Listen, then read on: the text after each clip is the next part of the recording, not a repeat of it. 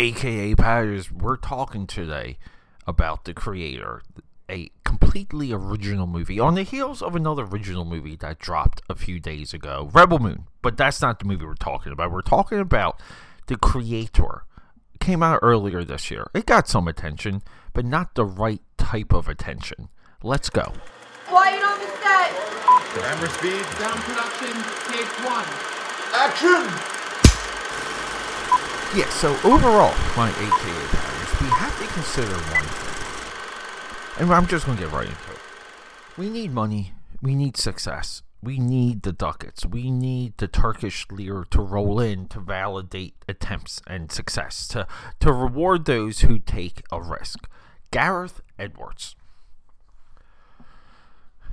We know him from Rogue One.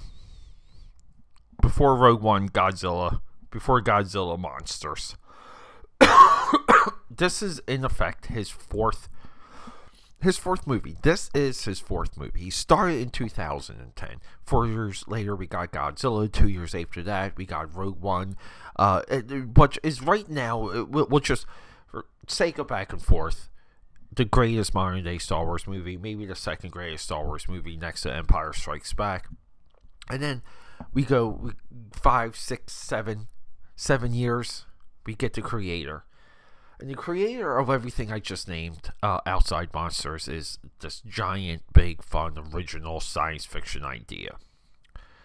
So the movie comes out, and we don't get this this box office pop. We don't get this idea that this movie has arrived, that this movie is here, that we have to pay attention to this movie, that the movie is a destination.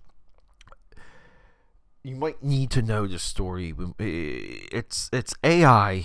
AI has taken over the world. Humanity rebels against AI, and in retaliation, AI nukes Los Angeles. And then we have this. We kind of have a war. We have the Americans versus AI, and then we have almost just like almost like a DMZ zone. It's called New Asia. New Asia is sympathetic towards AI, and then we're broadcasting this story from the future, so we have amazing tech, amazing design work.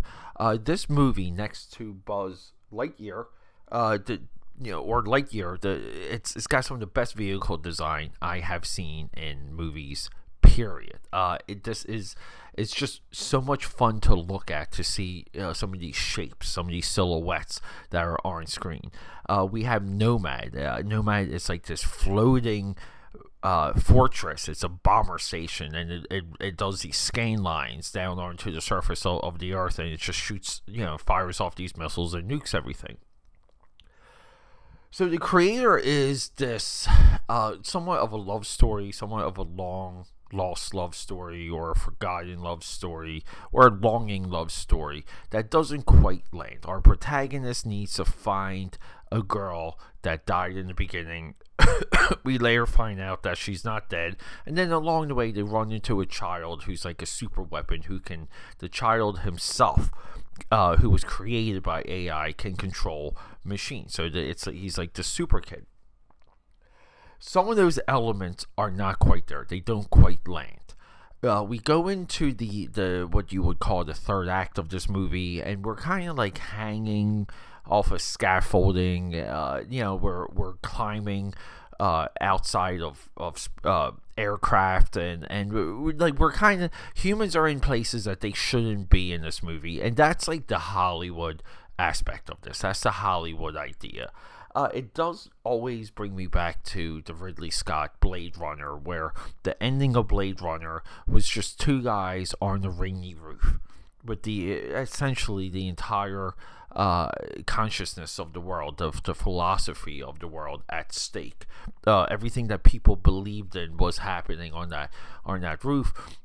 And we kind of feel it. We feel it as this like impactful, giant, but yet personal moment. I feel like this movie needed something like that instead of the Hollywood bombastic, let's just do more explosions type thing. A lot of the imagery at the end of this movie really did remind me of the ending imagery of Independence Day.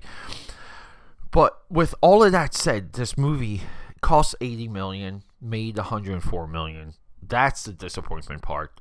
This movie should have made $300 million. Everyone should have been talking about it. Everyone should have been in awe of how well of a realized future this is, how comfortable we are in this future. It has imagery of a Vietnam movie. It's so unique, and because of that, it deserves all of our attention. There's other story elements I'm not quite clear with. I do need to see this movie multiple times to get some of these story elements locked into my brain. And some of it is exactly why America is vilified in this movie. I don't really agree because America clearly is the victim. They got nuked. A nuclear bomb drops in Los Angeles, but then through the rest of the movie, Americans are kind of the bad guys. I don't quite understand that positioning storyline wise, but it doesn't mean it takes me out of the movie. I'm just curious about it. But this movie is a must watch. This movie is critical.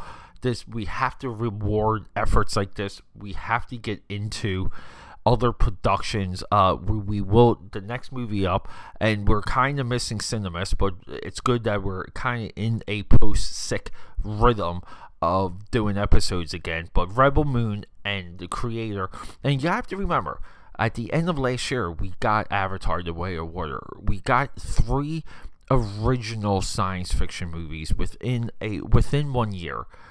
It's so important for us to reward even Avatar, and I know Avatar's been rewarded, but to kind of pump those stocks so that we can have new and fresh ideas introduced into the culture and into the lexicon.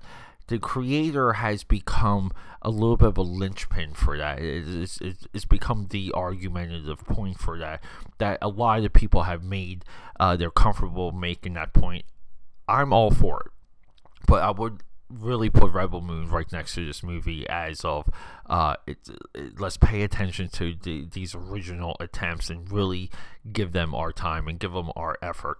This movie is masterful. This movie is, I don't want to say it's near flawless, but it is close. And the science fiction tech, the cars, the aircraft, the weapons, they're downloading brains and putting them into machines, and they're kind of reviving people's.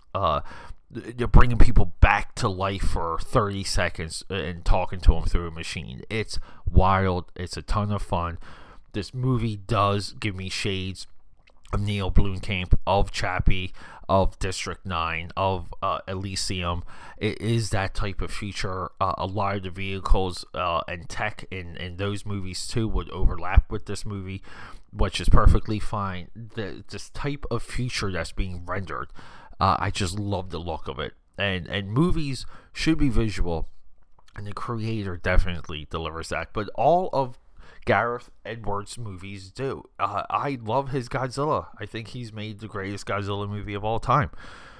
With that said, aka Patters, it's available on Hulu. Check out the creator. Okay, that's a wrap.